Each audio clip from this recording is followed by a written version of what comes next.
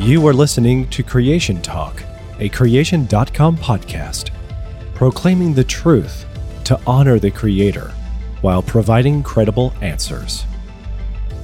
Well, welcome to the program. Today on Creation Talk, we're going to be reviewing an important recent book by Dr. William Lane Craig called In Quest of the Historical Adam. Now, my name is Keaton Halley, and with me as well as Dr. Jonathan Sarfati. G'day, everyone. And we just want to say up front that we do respect Dr. Craig as a Christian brother. I, for one, have learned a lot from Dr. Craig's work, his books, and I was reading Dr. Craig's book before I joined CMI 25 years ago. It gives you an idea. Yeah. And, of course, he's an extremely good debater, never lost a debate. Even though his presentation is very predictable, evolutionists have plenty of chance to prepare for him, but they never can actually answer him, and especially in his rebuttal where his logic is so strong that he can refute atheistic fallacies. Yeah. And he's done some great work on the resurrection in particular, in defense of that, arguments for God's existence and so forth. But this book we're going to have some critical things to say about because although it purports to give a defense of a historical Adam and Eve, that they were real individuals who lived in the past, at the same time, Dr. Craig wants to relegate a lot of the narrative of Genesis 1 to 11 to mythology, that it's not literal history. Well, he calls it mythohistory, but he's saying that it didn't happen as it was written. Yeah. So let me give a quick summary of the book before we go into our critique. I'd say Dr. Craig's project was to analyze this idea of what does the Bible actually say about Adam and Eve? Does it claim that they're historical? And the book is divided into two parts. First, he analyzes the biblical material and says, well, the genre of Genesis, you compare it to these other ancient Near Eastern myths, and it has these similarities. Therefore, Genesis is also largely mythological. But the genealogies and the New Testament material also would indicate that Adam was a real historical figure. He did commit the first sin, and that Adam and Eve gave rise to all human beings that have ever existed. Yeah, so the point is, Adam and Eve, he agrees, had real-world effects. Therefore, there must be real-world people, because mythological people can't have effects in the real world. Yes. So far, so good. But then to relegate most of the history in Genesis as mythological, I like what Peter Leithart said in First Things in his review. He said, this isn't your fundamentalist grandma's Adam, right? Doesn't look like anything like the biblical Adam either to me. Yeah, because basically all the things like God creating in 6 days, that's not literally true. Adam wasn't made from dust. There was no trees, no garden, no literal fruit, no serpent. Eve wasn't made from his rib. Yep, no flood as well. So it's all the way up to chapter 11, no Tower of Babel, as the Bible describes it. So the second part of the book, then, he does go into the science, but he just presumes that evolution is true, doesn't challenge that.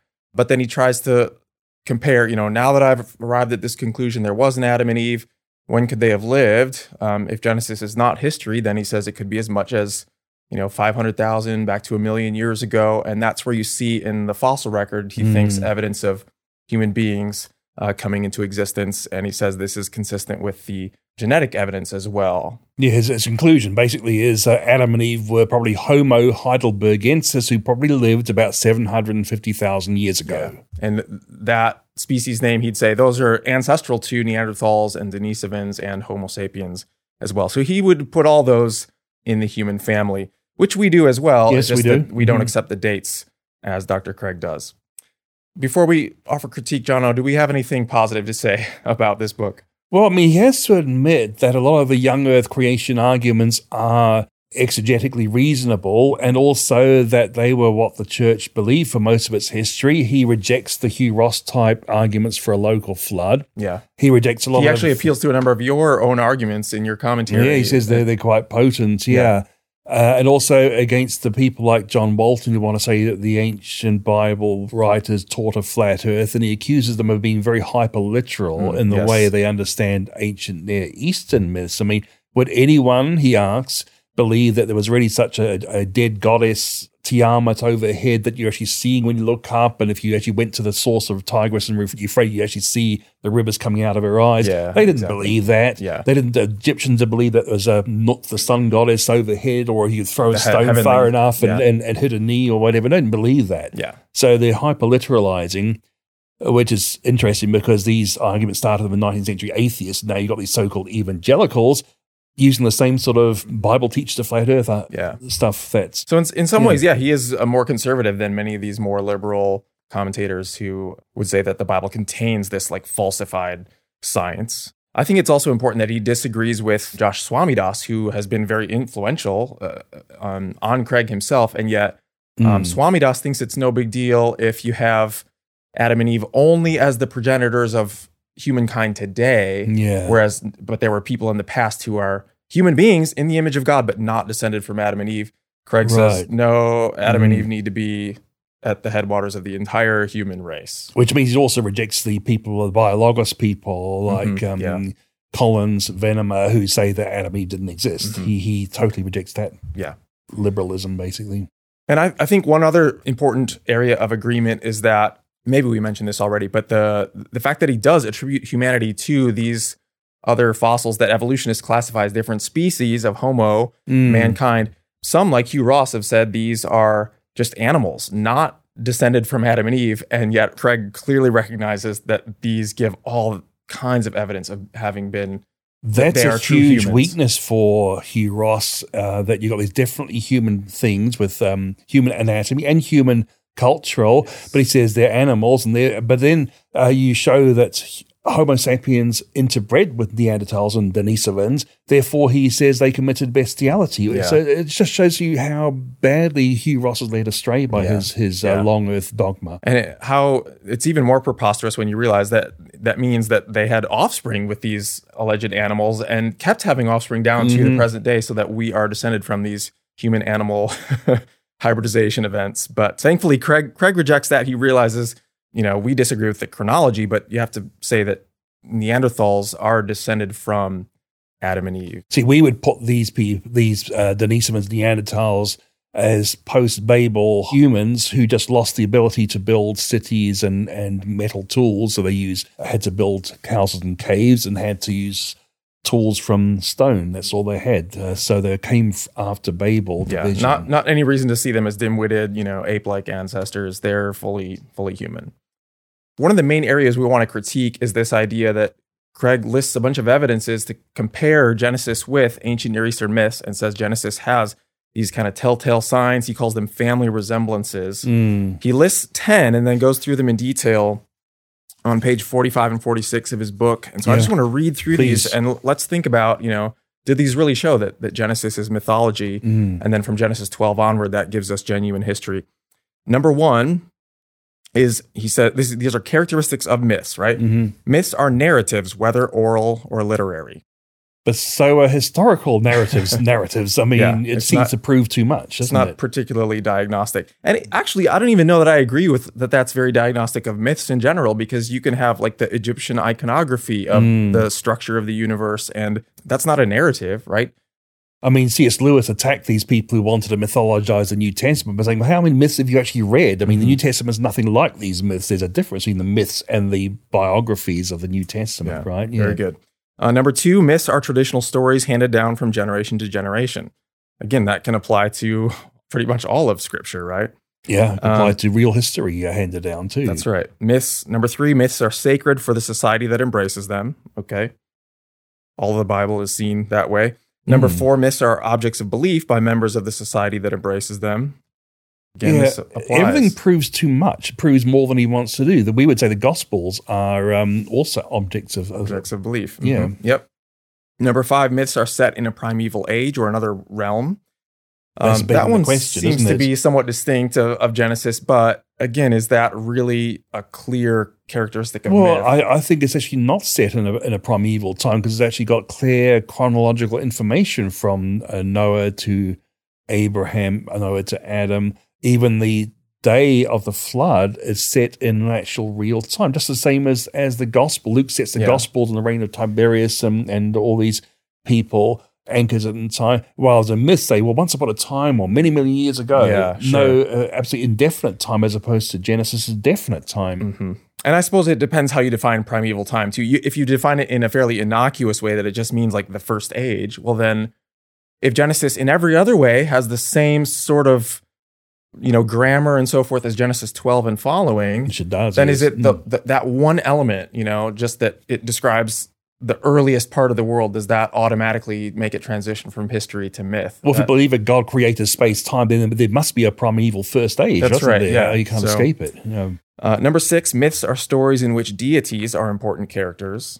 Well, Jesus is God, and I'd say he's an important character of the Gospels. Yeah, and God appears throughout Scripture as an important, character in that sense. And isn't the Bible theocentric?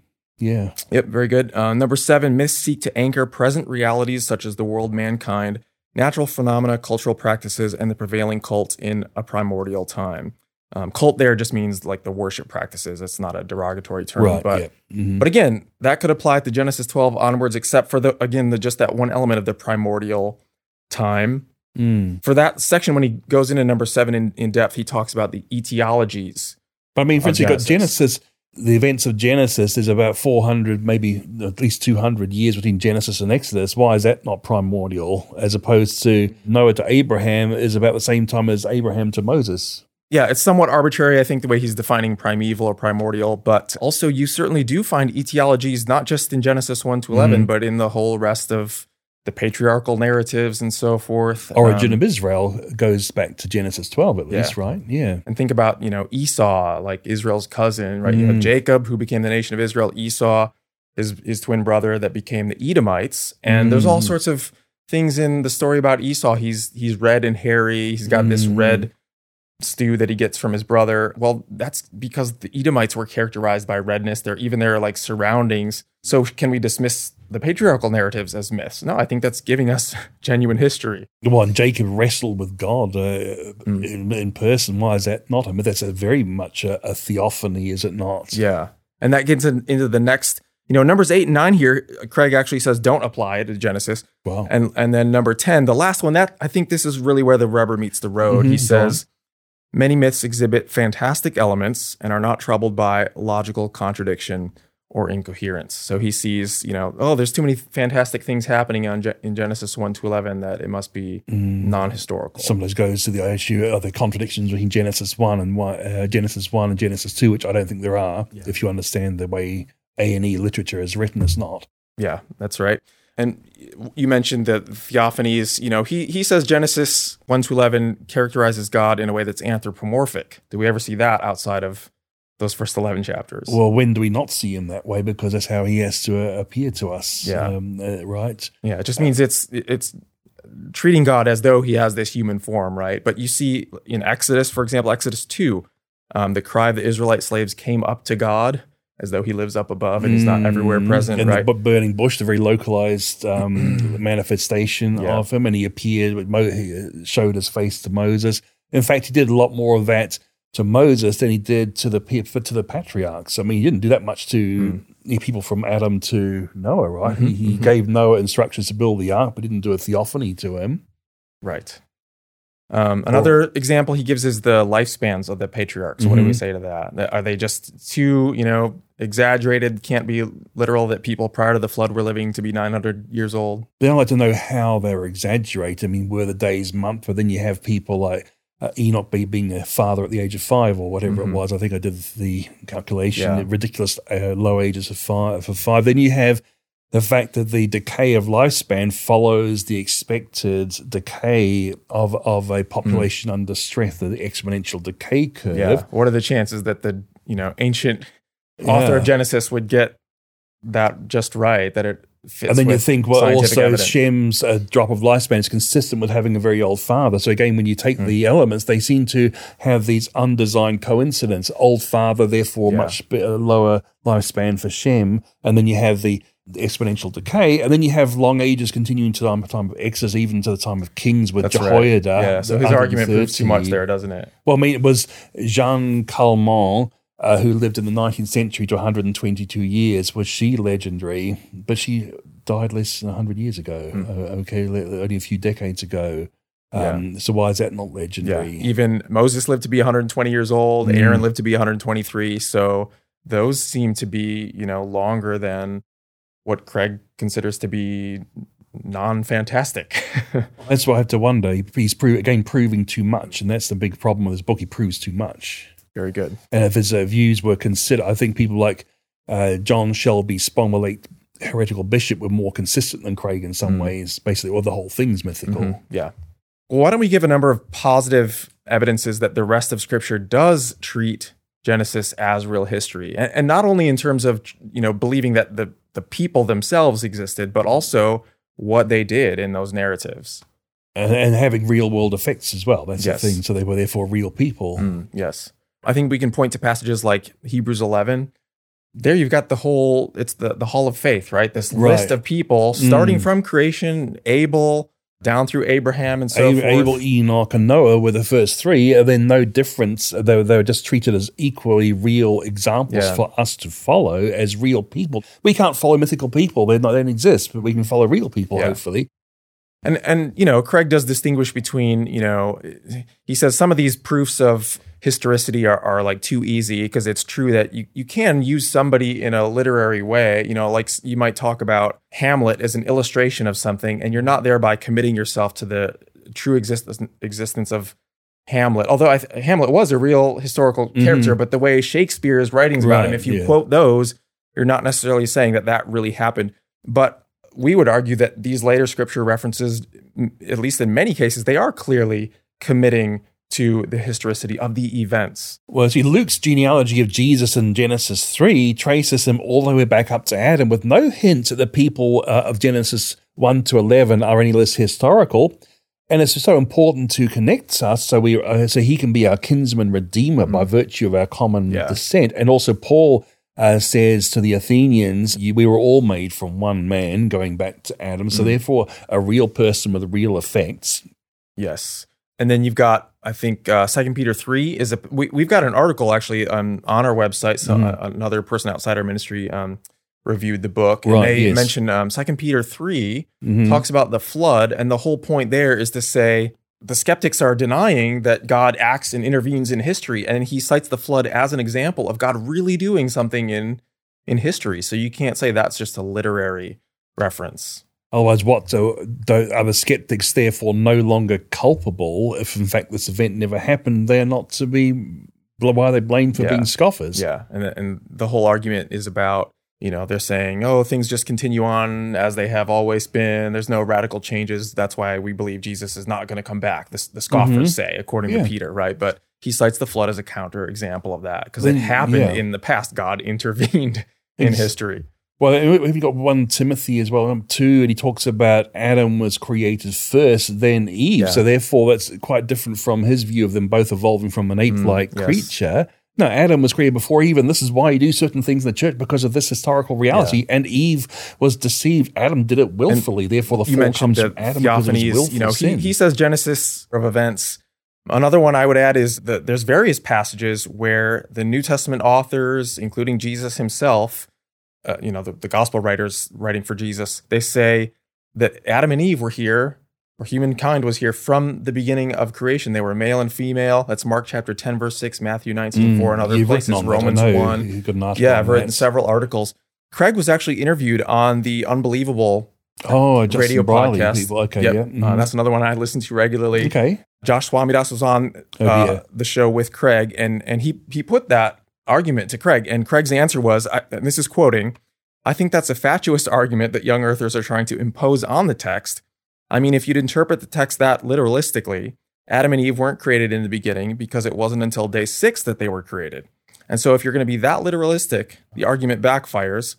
He says, "I think when Jesus says from the beginning, he just means that there weren't any people before Adam and Eve."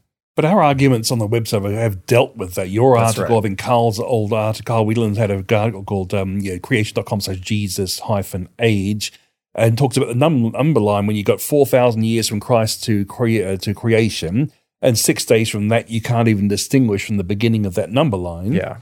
You need a microscope to distinguish. He's being approximate there, right? Yeah. We're not saying like it is strictly speaking the very beginning, but also Craig misunderstands what is meant by the term creation in Jesus' words there. Jesus did not mean the creative act, like the process, right? If I say the creation of this artwork took a long time, I'm referring to the creative process, the act. Yes. But no, Jesus clearly means in context and in the various scriptural passages that are parallel to it. Yeah, a lot of those. They talk about the creation that God created. This means the thing that he made, which is the whole created realm. From the beginning of that, yes, exactly, there were human beings, which means he is affirming that the age of the earth, of mankind is young, and it's coincident with the beginning of the whole compare created scripture realm. with scripture. That's what you find, and that's why you find all the church fathers were young earthers. They weren't all literal six-day creationists, but even Augustine and Origen were very much young earthers because of this sort of consideration. And the reformers were actually not only young earthers, but six-day creationists too. Yeah. And from there, we wanted to talk about a few other things that are a bit more maybe tangential to Craig's main argument and our main disagreement with him. But I think it is concerning the way he exegetes, the way he interprets a number of these New Testament passages like Romans 5 and 1 Corinthians 15 that deal with Adam. For example, in Romans 5, Craig says that even though it talks about the fall there, right, and death coming because of what Adam did, Craig says this is not talking about physical death. It's only talking about spiritual death. And he says, in general, Adam and Eve would have died even had they never sinned. Which again goes against what the church has always taught, for one thing, and it goes against what the scripture has always taught, and goes with what Paul has always taught about the physical resurrection of Jesus, which contrasts with the physical death that Adam brought. I mean, Paul emphasizes 1 Corinthians 15, he goes to Jesus, the last Adam, in contrast to the first man, Adam, but Jesus rose physically from the dead, left the tomb empty. Yeah. And of course, Paul is himself reflecting on the events of Genesis. Genesis is very clear when it says that when God meted out the punishments, the one for Adam said that he would now return to the dust from which he came. Which is physical death. Physical death. And you've got passages like Romans 8 that, say, the whole creation is groaning as a consequence of Adam's sin. And death is called the last enemy. I think that's in 1 Corinthians 15. It is, yes. Why is death an enemy if that was a natural part of the way God set things up and not a consequence of sin? I mean, can you really tell me that physical death is very good? Right. I mean, who actually loves physical death of one of their loved ones? Who welcomes it? They all think it sucks and they're all mourning. Jesus wept at the death of a friend. Yes. Then you've got the passage in 1 Corinthians 15, there, Craig also tries to avoid this connection between the fall and physical death because he says that clearly 1 Corinthians 15 is dealing with physical death, but he says that has nothing to do with the fall. I think it's true that in the later part of the passage, like verses 45 and following, there it's talking about Adam as the man of dust, and it specifically refers to his creation. But if you go back to verse 21, there it says, by a man came death. And that doesn't mean Adam was created mortal. It means that Adam's action brought death. And therefore, it's contrast with, because of Jesus, we get resurrection from what Adam did. Yeah. And since the context is all about the physical resurrection, we can't sort of decide, well, in this case, it actually means spiritual death, but only in this case. In everywhere else, it's physical. Yeah, I think it's a huge problem to sort of divorce those two. And then related to both of these, Craig is quite dismissive of original sin in this book. He doesn't explicitly deny it there, but in an interview with Sean McDowell on YouTube that people can access themselves, he does explicitly say that he rejects the concept of original sin. And there he's referring to both elements of it, because original sin doesn't just mean the act that Adam committed. It refers to that we're sinners, the fact that we ourselves are guilty. That's the one aspect. That we were culpable for Adam's sin. Somehow we're united with him as he sinned. And then secondly, it's the idea that we have a sin nature, that we've been corrupted somehow. And so we have this proclivity to sin because of Adam's actions. Yeah. And without imputation of Adam's sin, what happens to the imputation of our sin to Jesus? And he takes the punishment we deserve because our sin's imputed to him. Without the double imputation, there's a problem with the gospel, really. Yeah. And so, I think this is unfortunately quite, an unorthodox move for Craig to make. Romans 5 emphasizes this, and he does go into some detail about, trying to understand that passage, but it definitely is emphasizing the one trespass that brought condemnation. I even want to read here verse 17 of Romans chapter 5. There it says, "For if because of one man's trespass, death reigned through that one man, much more will those who receive the abundance of grace and the free gift of righteousness reign in life through the one man, Jesus Christ." So contrasting Adam's actions, that death reigned through the one man, not just because of what we all did individually, that we imitated Adam somehow, but it emphasizes this idea that, like 1 Corinthians 15 says that in Adam all die. That shows that we have a solidarity with Adam and are connected to and what if you he's deny done. that, what about what do you do with in Christ will all of us be made alive, those of us who accept him as our Yes. Lord and Savior? Yeah. You got a problem. As far as the inherited corruption goes, Craig offers an alternative, right? He says it's not merely a coincidence that all people sin. It is connected to Adam somehow, but his explanation is if it's not because of the fall, well, it's because God created us with a biological propensity which leads to selfishness. And then he also says that's coupled with the idea that once Adam did sin, then there's a web of corruption in society. So this is not the devil made me do this, but God made me do it. For me, it seems to raise problems about the character of God and when he called creation very good, but yet he gave us this tendency to stray from him. This very good creation, which had death, carnivory, disease, all the nasty things that we would normally call pretty bad, mortality, as he says. Yeah. One last point on that is I also don't think that really does solve the problem, Craig's alleged solution, because clearly Jesus also had the same biological type of body that we have, and he lived in a corrupt world, yet that didn't guarantee that he sinned. He was sinless. And so this can't guarantee that people are going to sin. And so it's a bit veering toward Pelagianism, honestly, that it seems to be saying that people are these kind of blank slates that just imitate Adam in what he did, but it's nothing that Adam did that causes us to be sinners and alienated from God from Well, from the it get-go. seems to be that when you try to marry evolution with the Bible, you are going to become Pelagian. I think Biologos is basically a Pelagian organization. And we've got an article about that on our website as well. All right. Finally, we can just make a few comments about the scientific section of the book. Any issues that you see with Well, that it's part? interesting. Atheists seem to love the science, but of course they're not moving towards Christianity. They're rejoicing that the Christians are moving towards their position, Yeah. because what's distinguishable about Craig's position from an atheistic position? And swallowing the same sort of arguments, radioactive dating arguments, and he swallows, I think, the pseudogene argument. We've got an article coming up about how the pseudogenes have definite function, because the ENCODE project showed that the so-called junk DNA is actually being transcribed into RNA, and so the RNA can actually go onto the actual gene and regulate it. So the pseudogenes are regulated for the gene, like for instance making blood cells, which of course is vital for our life. Yeah, and so and if people aren't following this technical aspect, it's basically, even though Craig does believe that there was a historical Adam, he still has no problem with him descending from ape-like ancestors, right? And he bases that argument on what evolutionists say about we have these shared, what are called pseudogenes. They're supposed to be Shared like mistakes, broken genes. In other words, the evolutionists argue God wouldn't have put these similarities between, chimpanzees and human beings. The reason we share those broken genes is because they're non-functional and they broke in our common ancestor.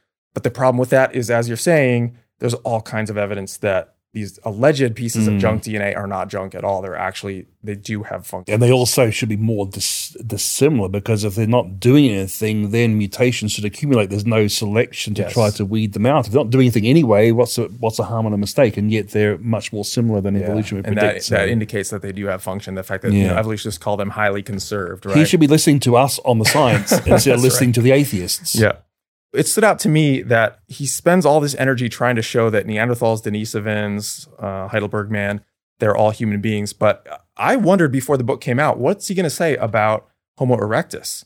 Because in our literature, we show that there's tons of evidence that Homo erectus is also just as human, must be made in the image of God. Definitely, yes. And yet he almost ignores that in the book. He kind of tries to dismiss it by saying they have a small cranial capacity, right? The size of their brains. But 20 years ago, we wrote something about how it's actually within the range of modern Homo sapiens. Yeah. So on the lower end, but they're still bigger than like the biggest apes, right? Much Gorillas and very things. big qualitative and quantitative difference, yeah. Yeah. And so no reason to see Homo erectus as less intelligent. Similarly, like with the Neanderthals, they also have culture that indicates they probably controlled fire.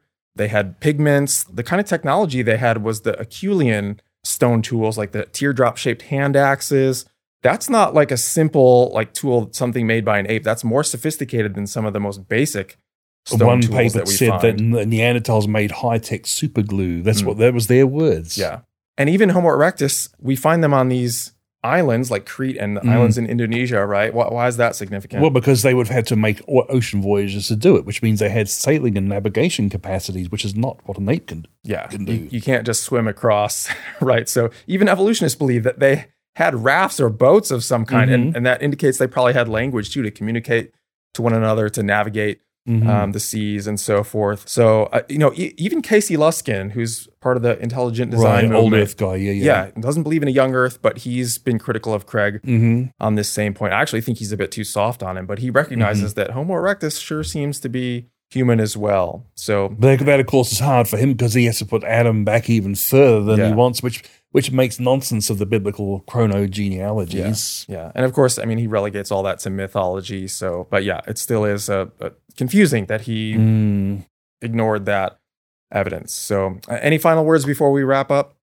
No, just we'd like to see Craig get back on biblical knowledge, and with his ability, intelligence, and logic, he could be a very good young Earth creationist apologist if he actually humbled himself to believe the Bible over evolutionary long-age science. Yeah, it is sort of a shame that he admits in the book that he's not even critically analyzing evolution, just assuming it. But man, what if he had spent all that time and effort on debunking some of these claims that are in our literature? We've shown that there are, so many aspects of evolution have been disproven, and so people can have confidence that it does align with Genesis, even if you take it all as real history. Exactly, yes. So we just encourage people who have questions about this to check out the links we'll supply in the show below. Notes. Yep. Interact with us in the comments, and make sure you click the like button if you've enjoyed this video content to get more.